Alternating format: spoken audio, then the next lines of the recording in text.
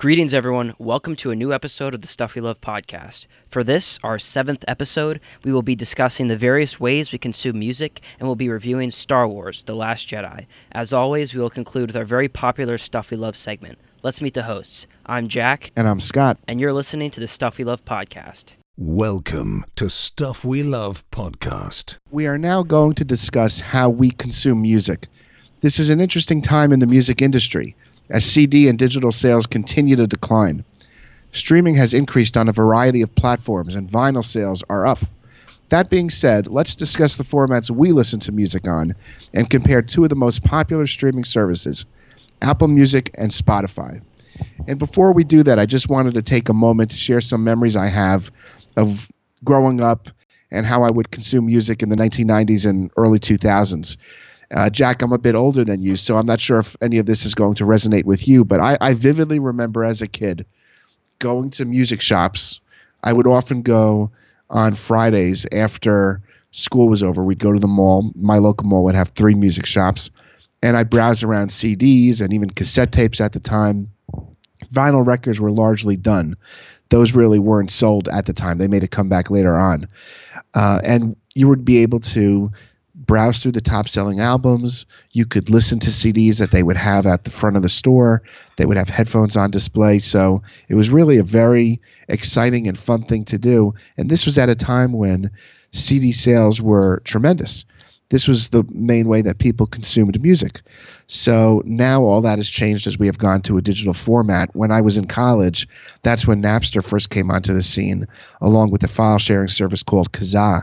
And you would have access to almost every song out there for free, even if it wasn't exactly legal to listen to it that way. So that is what led Apple, from my understanding, to create the iTunes market and sell individual songs for 99 cents a piece. I seem to recall from Walter Isaacson's biography of Steve Jobs that Steve Jobs said, look, people are listening to music digitally anyway. They're music companies and the recording artists are not getting paid for it. Let's make this the legal way to do it. So that's what led to iTunes, and now here we are 20 steps later talking about Apple Music. But Jack, let me ask you, what are your memories of listening to music? Do you ever listen to CDs? Did you ever listen to CDs or anything like that? When I was very young, it was usually mostly CDs. My parents had a really good collection. They'd have the spiral cases of a ton of different CDs, and that's how we listened to most of our music. And their taste in music really influenced what I listened to.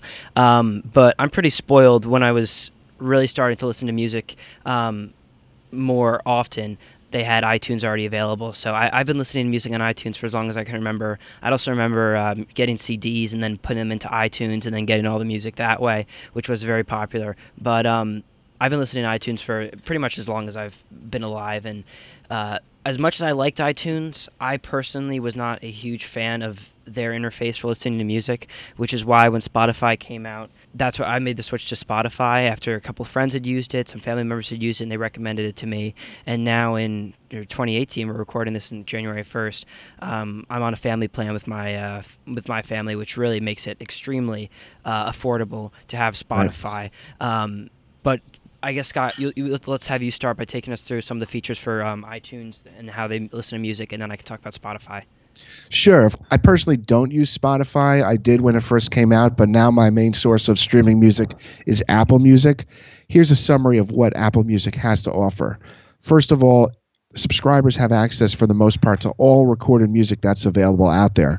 For a period of time, there were some artists like the Beatles, Led Zeppelin, Garth Brooks, who would be holding back their music, but I think now everything is available on it. Apple Music also has exclusive releases. These include releases over time by Drake, Taylor Swift, and others. Then another thing I like about Apple Music is that it integrates very well with iTunes and your music libraries. So for example, on my iPhone, let's say I open up the Apple Music app and I'm listening to a song by Drake, and I really like the song and I want to make it part of my permanent library. Very simply, all you do is tap a plus sign and it gets added into the library, and it's listed there with all of the other artists who you may have uploaded songs from on CDs and so forth. So it's very good integration. The app itself, when it was first released, was a little bit difficult to use. An update made it a bit more user-friendly, although I think this is still one of its drawbacks. Sometimes when I'm on Apple Music, I think to myself, okay, what do I do now? How do I get to this part? And so forth. When Apple Music was announced, Jimmy Iovine, who was one of the founders of it with Dr. Dre, said this is going to be a service in which humans curate the playlists. So a lot of other streaming music services, from what I understand, computers generate the order of the songs. Here it would be humans that actually would create the playlist. And this goes back to Beats Music, which no longer exists, but which was bought by Apple Music. And they made a point on Beats Music of saying, oh, humans are the ones curating the playlists. And then the last thing I'll mention about Apple Music that I really like is that each week, in response to a type of playlist that Spotify had, they have a For You playlist where they give you recommendations of songs that they think you're going to like. So that's Apple Music. I do really love it. And Jack, let me turn it over to you for some Spotify discussion. So I've been using Spotify for about a year and a half now, and I've really enjoyed it. My biggest complaint with iTunes is, like you said, they tried to kind of change the interface to make it more user-friendly, but even when they changed it, I didn't really enjoy the interface too much, and that was one of the largest reasons I switched over, even though I had so much music in iTunes. At the time, and I could be mixing up things here, but when I switched, I think you still had to purchase songs on iTunes by the song, and so it made more sense for me to switch to Spotify and just get every song.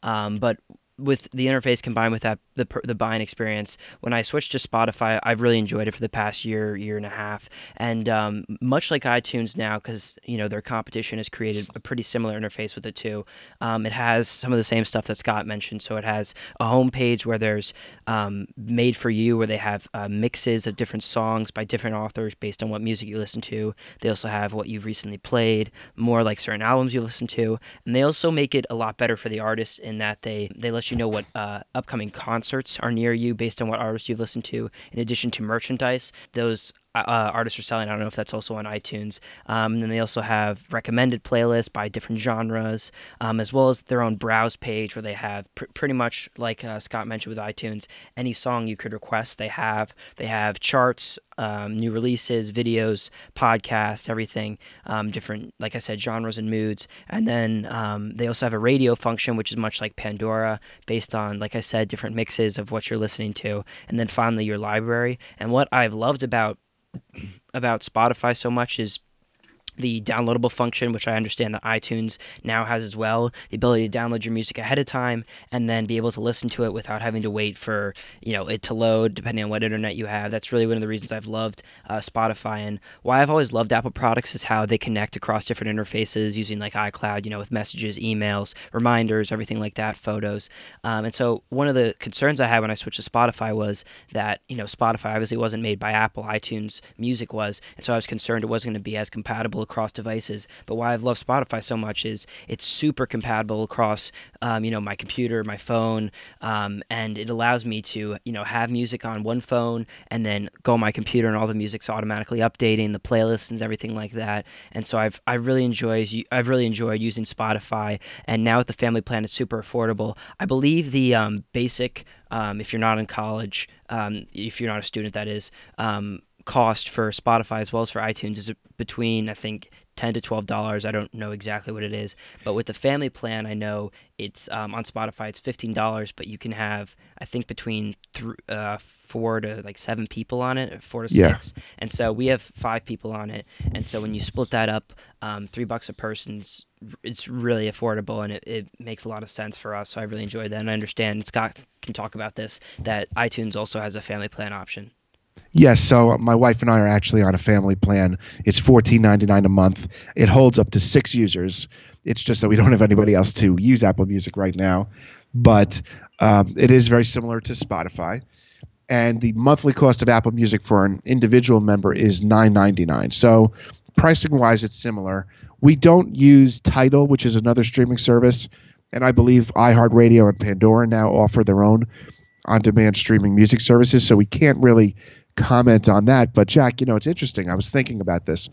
Earlier in 2017, I moved houses, and I was going through some old stuff that I had, and one of which was an unopened CD by Sean Lennon, the artist.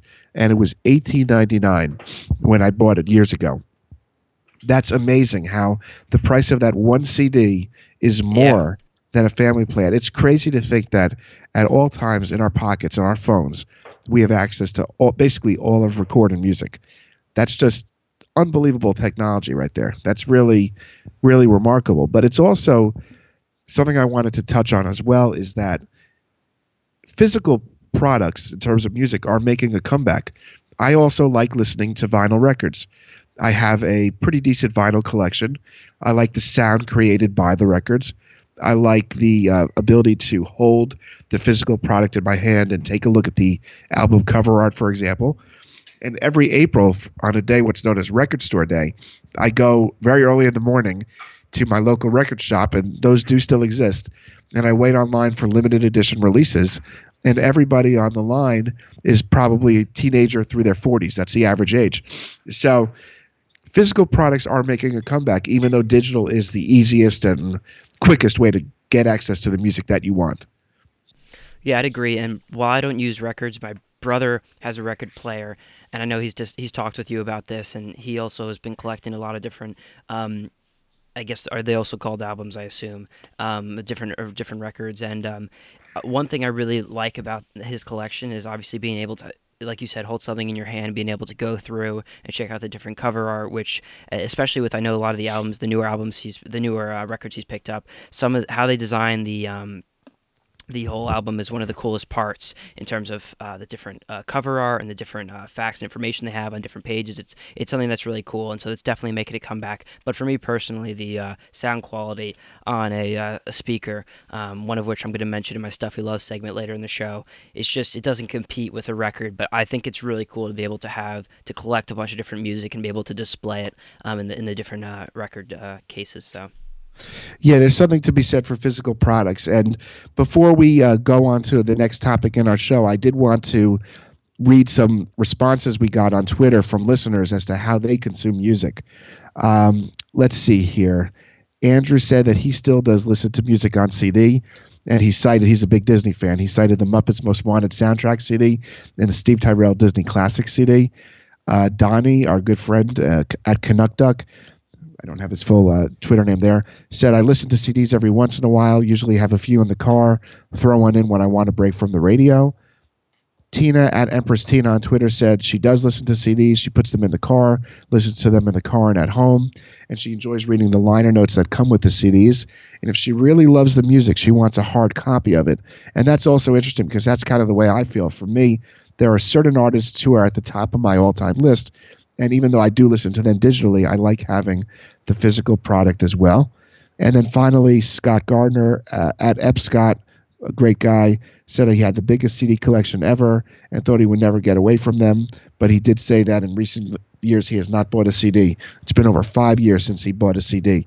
So I think listening to us and listening to our listeners, we're seeing a variety of things. We're seeing people get away from CDs, but not entirely, and others who don't even consider buying a physical product. So it's very interesting. For sure. And one thing I also wanted to mention about Spotify, and one of the reasons I'm so fond of it, is they have a really great user interface in terms of sharing albums and playlists with other people. So I can make a playlist, and I'm sure this is similar to iTunes, because like I said, they are very similar when they're constantly competing with each other. I can make a playlist and make it collaborative, and then other people, once I share that playlist with them via text message, Facebook, email, whatever, they have the ability to also add music to it, edit it. And I know this is really popular amongst sports teams in high school. They'll make a playlist for a certain team, and they all really enjoy using it. And you can share playlists across, like I said, devices, across users, and that's right. Another thing I really enjoy about it. But the shift to digital music it's almost unavoidable, especially when it's just so accessible.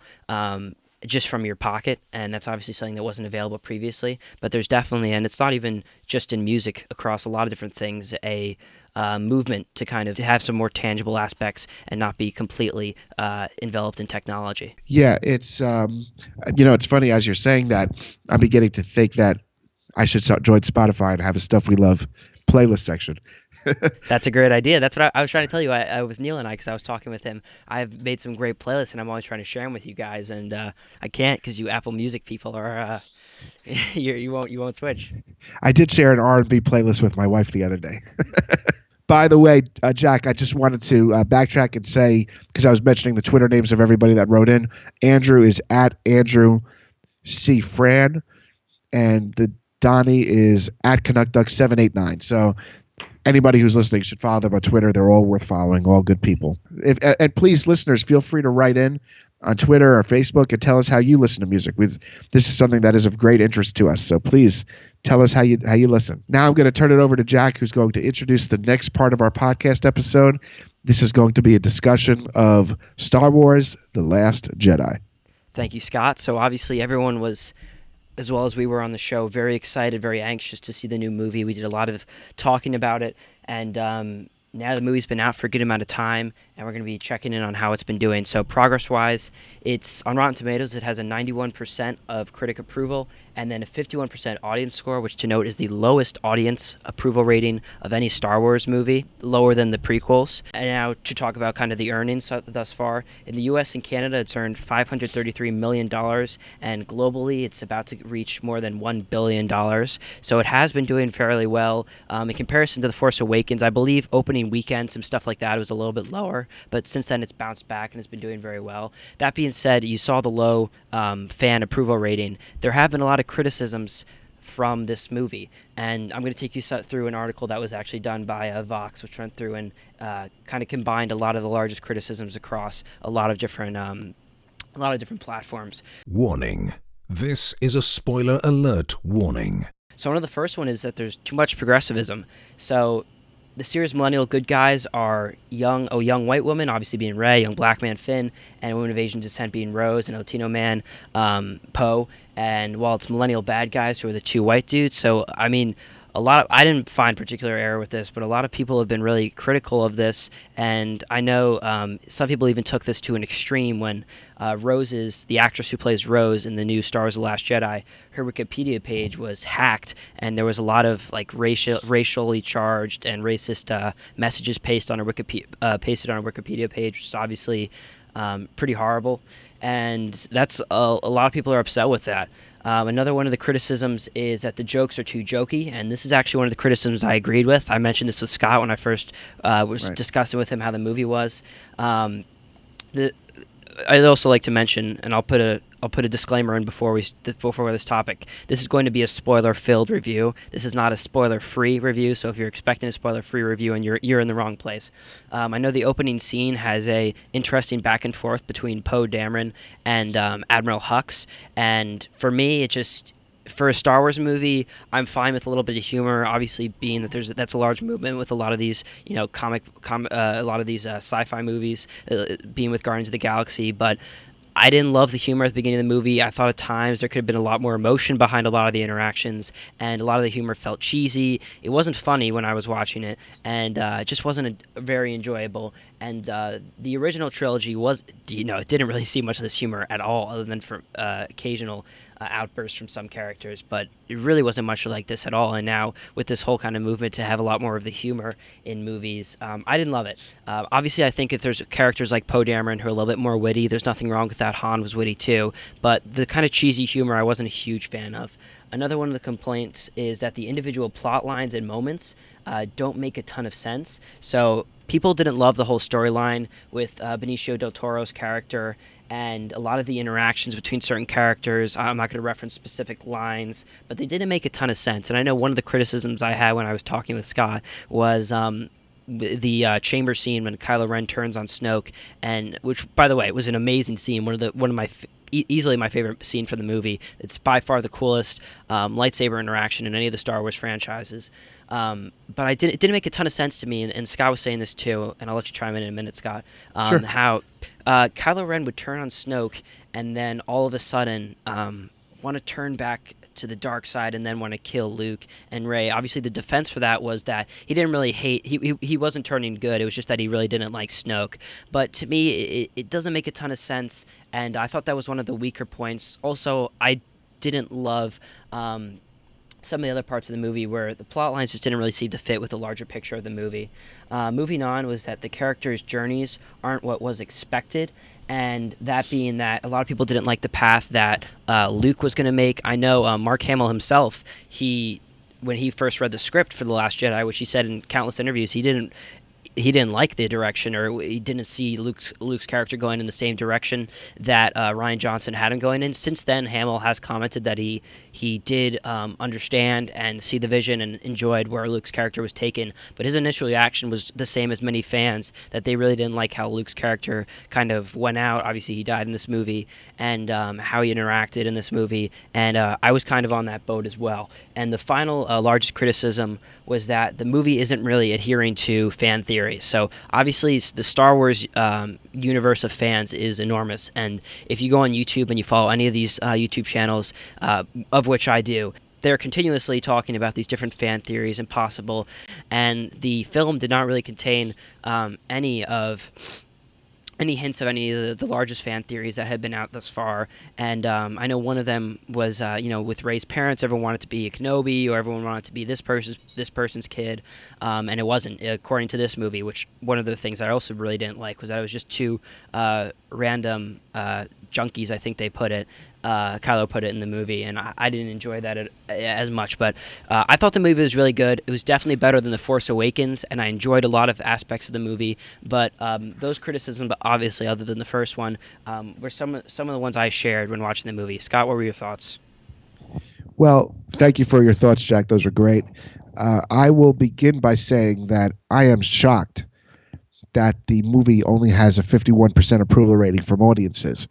I mean, in the world of movie-going, where audiences tend to be pretty lenient in the scores they give films, that is shockingly low.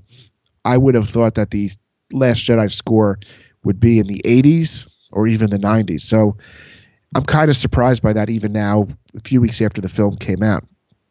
In terms of the movie itself, let me begin by saying that I really loved the movie.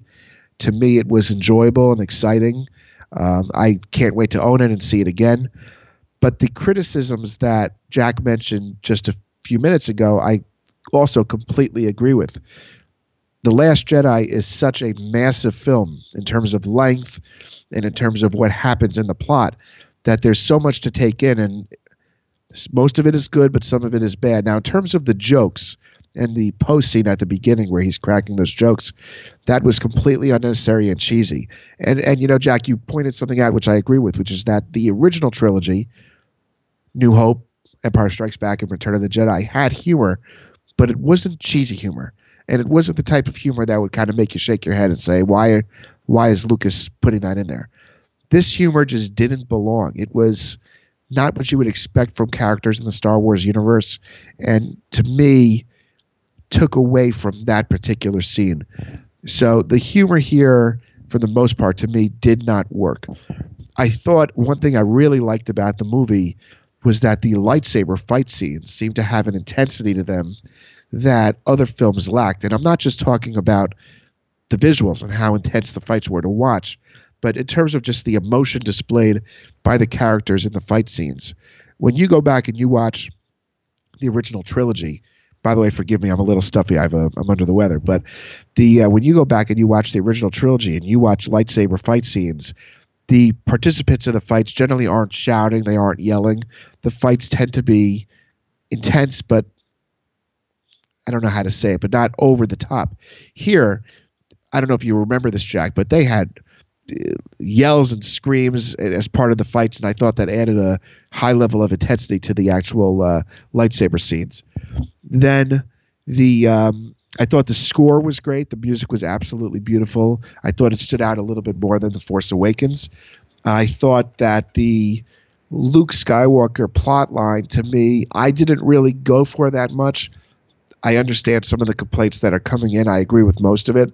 And Jack, in terms of that Kylo Ren scene that you spoke of, I agree. It's almost too chaotic. I mean, one minute he's on this side, 1 minute he's on the other. We know that he's conflicted, and he is torn between the dark side and the Force. But at the same time, it seems to be too much that he would flip-flop that easily right after killing, what's the name? Jack, help me out. Snoke, yes, absolutely. So I didn't really get that. I thought that some of the plot was a little bit unnecessary. The movie went on a bit too long. There were several times where I thought it should have ended. I know this is, as mentioned earlier, this is going to be spoilers here. I wish that Luke hadn't transported the image of himself to the final fight scene with Kylo Ren, and that he actually showed up and deflected the firepower he received by using the Force. I thought that would have been a good development, a good scene. But overall, I did like it, and I'm shocked that the ratings are so low among audience members. And everybody I've talked to, for the most part, either really liked it or liked it. They acknowledged the movie's flaws, but they liked it. 51% is just abysmal. I don't get it.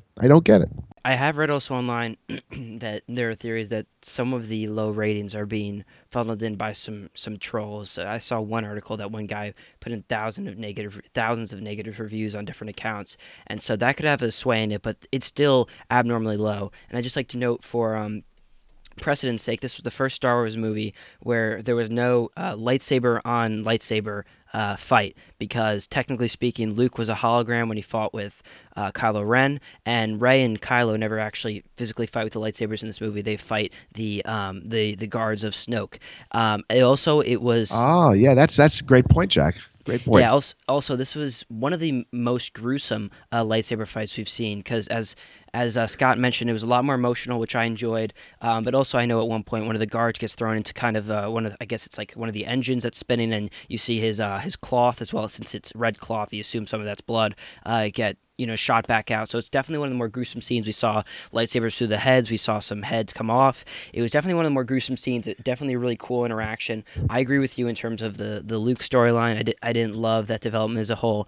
I thought it would have been really cool if they ended the movie right after the fight with Kylo and Rey, and just ended it there with a lot of uncertainty. I thought that would have been a really great way to end this movie, with a huge cliffhanger going to the next one. And to just kind of also comment on the humor, the reason that the original trilogy is so good after this long is because the movies have just lasted the test of time. Meanwhile, I feel like if you watch this movie in The Last Jedi in a couple years, you're going to listen to that opening line where he says, like, it's about your mom. Or that was the exchange between Poe and Hux, and you're just going to go like, all right, come on. Yeah. This is a little bit cheesy here, guys. So I thought the humor was forced at times, which I didn't love. I also didn't laugh for a lot of the humor. Another one of the notes to make is a lot of people complained about Snoke's storyline, how we don't really know much about him, but he was built up, and then all of a sudden he's just dead in this movie. And so already There are tons of fan theories. I don't like to talk about any of them, because if any of them come true, I don't want to be someone who accidentally spoiled a movie, which happened for me reading fan theories with the Force Awakens. And I also didn't like how I thought Chewbacca's character could have been more in the movie, and then also R2-D2, who's pretty much irrelevant in this movie. There's one scene where he interacts with Luke, and Luke's just like, "You're not going to understand. I wish I could, wish you could make you understand," and that's it. Didn't love that as well. But I mean, I understand they're trying to transition from the old characters to the new. But if you're going to keep these old characters in the movies, they have to be used appropriately, I believe, and I didn't think they were being used appropriately in this movie. And I know one of the scenes between Carrie Fisher's character, Leia, obviously, and Luke, Scott and I talked about this, how once again it was the humor. When they meet after when Luke's hologram arrives at Crate, I believe the planet's called, and they meet in their makeshift command center. And I mean, it's been decades. Her son's now on the dark side. There'd be a lot of emotion behind that, and I understand the whole. This is the defense of it that Leia and Luke have a connection through the Force, and so they can communicate their thoughts. But I still thought there should have been a lot more emotion in that scene than there was. Instead, it was just, I know I changed my hair, and a lot of people say, well, that's Leia's character. I thought that would have been a really great scene to have a lot more emotion behind that interaction between the two of them. Instead, it was just humor, and I'm not that it doesn't make sense. I guess you could definitely defend and say why it makes sense. I just as me criticizing the movie as a fan, I just didn't love that interaction. Scott, your thoughts? Yeah, just I have one comment and then two questions for you. Comment is that in terms of Carrie Fisher's character, I think it may have been on another podcast, maybe NPR's Pop Culture Happy Hour. They said something which I completely agree with, which is that the character played by Laura Dern, who sacrifices herself to save the other members of the Resistance, if you remember that scene, it would have been a great way for Carrie Fisher's character to end her presence in the Star Wars films if if Leia sacrificed her own life by driving the ship into the enemy ship so that Poe and everyone else could get away on those individual spaceships. But instead, Laura Dern's character did it, which to me seemed kind of strange. You know what I'm talking about, Jack? For sure, and I'd also like to note that it could have been Leia, obviously, but I'd also like to note that one of the largest criticisms with the too much progressivism in this movie is that you didn't really need Laura Dern's character at all. I mean, people are criticizing the fact that Admiral Akbar, who's one of the favorite characters from the original trilogy, he died off screen when Kylo's two ships bomb the command center at the front of the ship, and they just say Admiral Akbar's dead, all the generals are dead. He was one of people's favorites characters, and he could have done the send off and shot the ship through the obviously Snoke's ship or Leia. Either of them could be used instead of just making up this one character who she didn't really need to be in the movie. I mean, we just met her now, and she didn't really need to be in the movie. So she was in the movie for about 10 minutes, and to me, it seemed unnecessary. That's just yeah, for sure. So, Jack, my two questions for you are: one, even though there were no lightsaber scenes, do you agree with what I said in terms of the intensity of the scenes depicting lightsabers? Oh, for sure, Mike. The scene with I think Adam Driver plays a good character as in Kylo and what he's written, and he has a lot of passion. You could definitely see that the fight with Rey and Kylo versus the guards, like you mentioned, was awesome. I mean, the emotion behind it that's why it was one of my favorite scenes. And I think watching that scene, particularly 10 years from now, you're still going to get that emotion when you're watching it. Right. And one other thing I'd just like to note, and you mentioned this with how Leia could have been sent off, that one scene where she does get blasted out of the command center and then floats back towards the ship, I didn't like that at all because of all the ways that Leia could have used the Force, that's a pretty weak way after, 5 movies now that she's been in, for her to use the Force. I didn't really enjoy that. I mean, for her to just kind of float through space, and it didn't look good visually either. It kind of looked fake. And I'd also like to on that one. I agree with you about that Leia scene. When that happened, I personally I was surprised, and I think the others in the theater, I saw it opening day, were kind of expressing disbelief. It seemed to be a little too much. And Jack, my other question for you is, what do you think of Porgs? I'm a fan of Porgs. I think one of the best parts about the Star Wars universe is just how the different animal species and different times of people that are there, and that's one of the reasons I enjoyed the Rose storyline was how they went to that one planet and you interacted with a ton of different Star Wars creatures. But there's obviously criticisms to that scene as well, that it wasn't necessary and made the movie too long. But back to your question, I am a fan of Porgs because I think it further encompasses how crazy the Star Wars universe can be, and I thought they were really cute and they were funny and they offered some comic relief. I really enjoyed the scene with Chewbacca eating the porg, and that was one of the scenes where everyone genuinely laughed when they were watching that scene, as opposed to the Force humor at the beginning of the movie. I agree. I love the Porgs. Our co-host Joe, who's not with us tonight, got me as a holiday gift a Pop Funko Porg figure that's on display in my office, so I like it. I like them a lot. I hope they come back. Yeah, for sure. Now, Jack, that's our Star Wars Last Jedi discussion, so please write to us and tell us what you thought of the movie. And I know you want to say a few words about The Greatest Showman. For sure. So this is actually going to be integrated into one of the things I love this week, The Greatest Showman. Okay. Sorry about that. Oh, no problem. No, I'll just talk about it now. So okay. Obviously, I saw The Greatest Showman. I don't know what day it came out exactly, but it's by far one of my favorite movies of the year. And I only saw it once. I saw Star Wars The Last Jedi twice, but I'm actually a lot more excited to see The Greatest Showman the second time than I was to see The Last Jedi second time. Not to throw any shade at The Last Jedi, just to show how really enjoyable this Greatest Showman movie was. First of all, I'd just like to note that it has a 55% critic review. Meanwhile, it has a 90% fan review on Rotten Tomatoes. So just to show the difference between Star Wars and this movie, where critics loved it and fans hated it, or fans disliked it, and then in this movie where critics supposedly hated it and the fans absolutely loved it. And so I was one of those fans. I really enjoyed the movie. One of the large criticisms of the movie is that don't go in expecting it to be a accurate representation of P.T. Barnum's life. They take a lot of creative license in it, and a lot of the critics of that, obviously being a lot of people were critics of the circus and like animal rights and stuff like that. But I think just looking at this movie in itself and what it was, it's really enjoyable. The music was done by Justin Paul and Benj Pasek, who also did the music for La La Land and Dear Evan Hansen. And I'd like to note that I was was a fan of La La Land, but the music is so different in this movie than in La La Land. It's a lot more upbeat, a little bit more rustic. It reminds me a lot of Mumford and Sons, and it's really, really enjoyable. I mean, when you're in that theater, and you're watching the movie with a lot of the music and the some of the dancing sequences, it is you can't help it. You want to stand up and just start dancing and singing along with them. The beats are entrancing, and I really enjoyed the movie as a whole. It's also very upbeat, and all the actors and actresses did a really good job. Hugh Jackman obviously played the role of P.T. Barnum, who was fantastic in that role. Rebecca Ferguson played the role as Jenny Land, I think, and she was one of the opera singers in the movie, and she was supposed opera singers, and she was really great. Michelle Williams, who played the wife of P.T. Barnum, she was awesome, as well as Zendaya, obviously, and Zac Efron. Zendaya played one of the trapeze artists, and Zac Efron was the he'll become, this is a little bit of a spoiler, he'll become the assistant to Hugh Jackman. And the movie was really enjoyable. The music is fantastic. My entire family's been playing it around the house. It's just been really enjoyable. I really loved it, and it's been doing super well. It had a pretty good opening weekend, and since then it's had just continued success. It's been rising and rising every single weekend to show how word of mouth is really making this movie do super, super well. And it's a really great holiday movie, and I already pre-ordered the disc version on Amazon just to have, because I really enjoyed the movie, and I think anyone who watches it, they're really going to enjoy the message of this movie. Yeah, it's interesting because what you just said about how it's doing better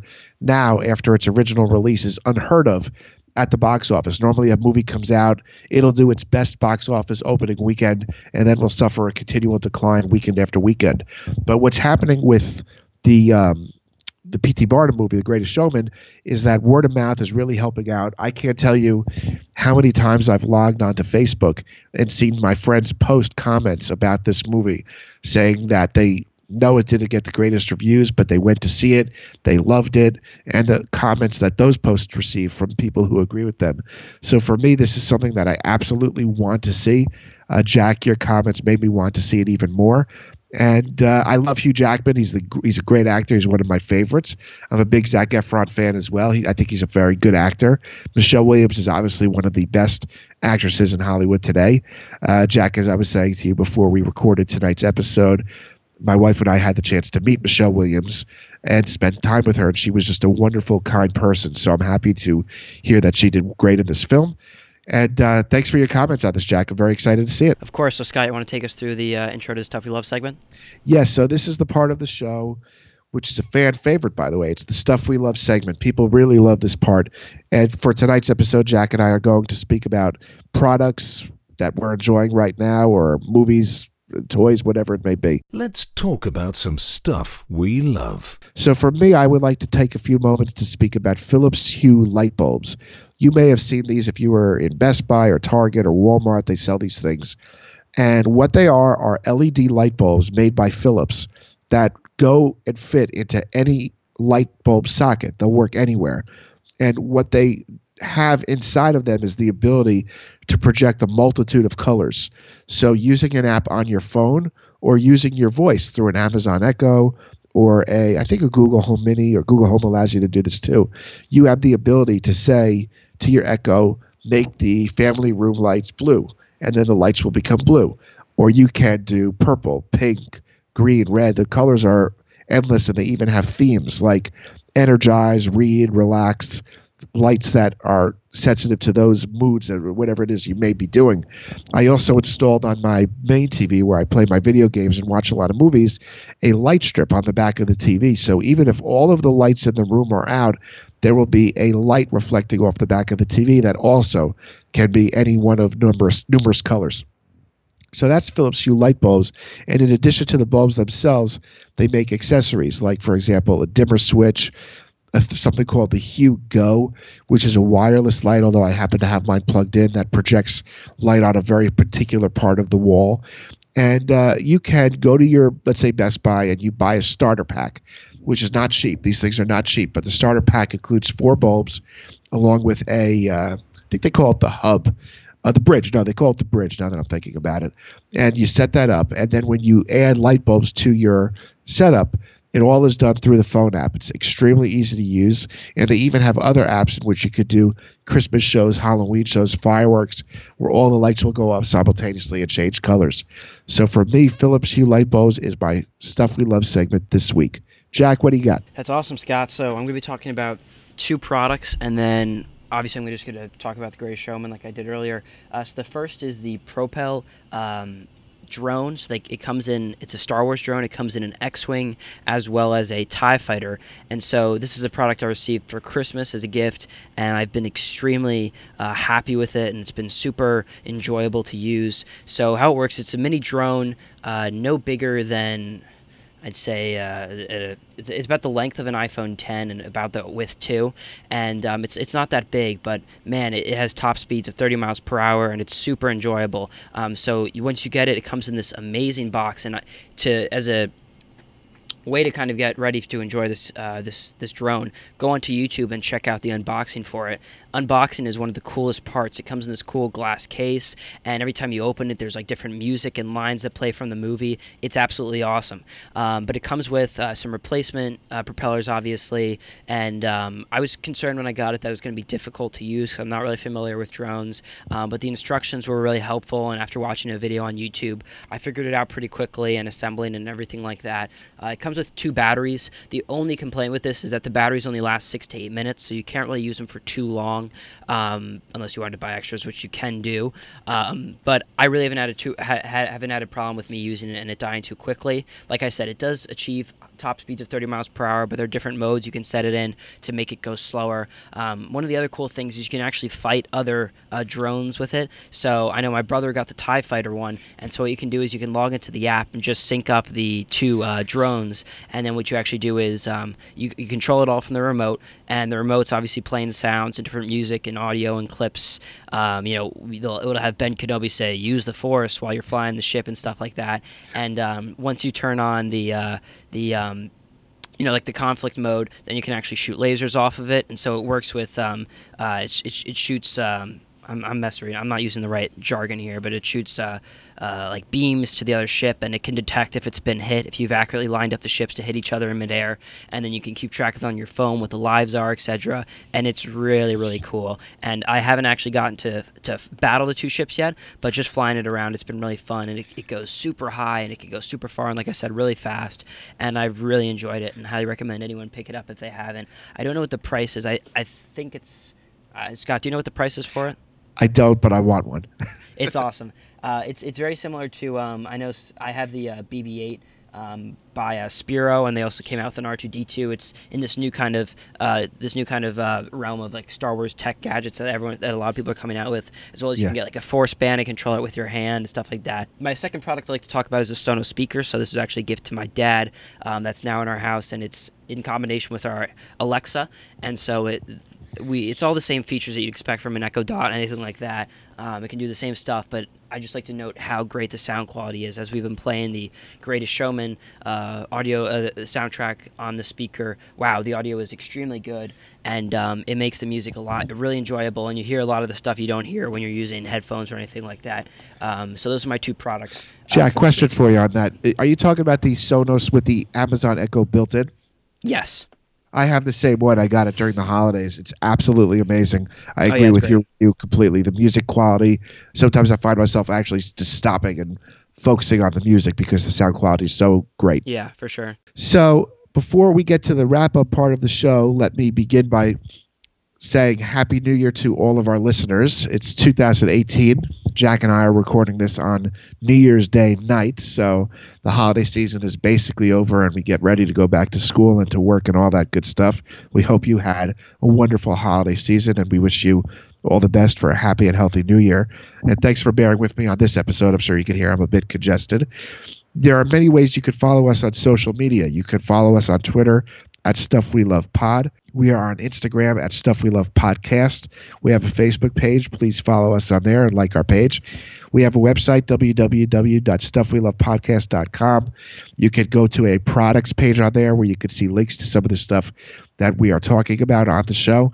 If you click on the links that we post, even if you don't end up buying something that we link to, the show does get a portion of the proceeds for that. So that's a way of helping out the podcast.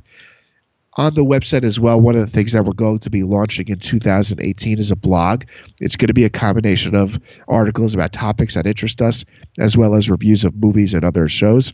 So be on the lookout for that. You can write to us at stuffwelovepodcast@gmail.com, and please leave us good reviews on iTunes. We love those 5-star reviews, so keep them coming. And thank you again for listening. So happy New Year again. I am Scott. I'm Jack. And this is the Stuff We Love podcast.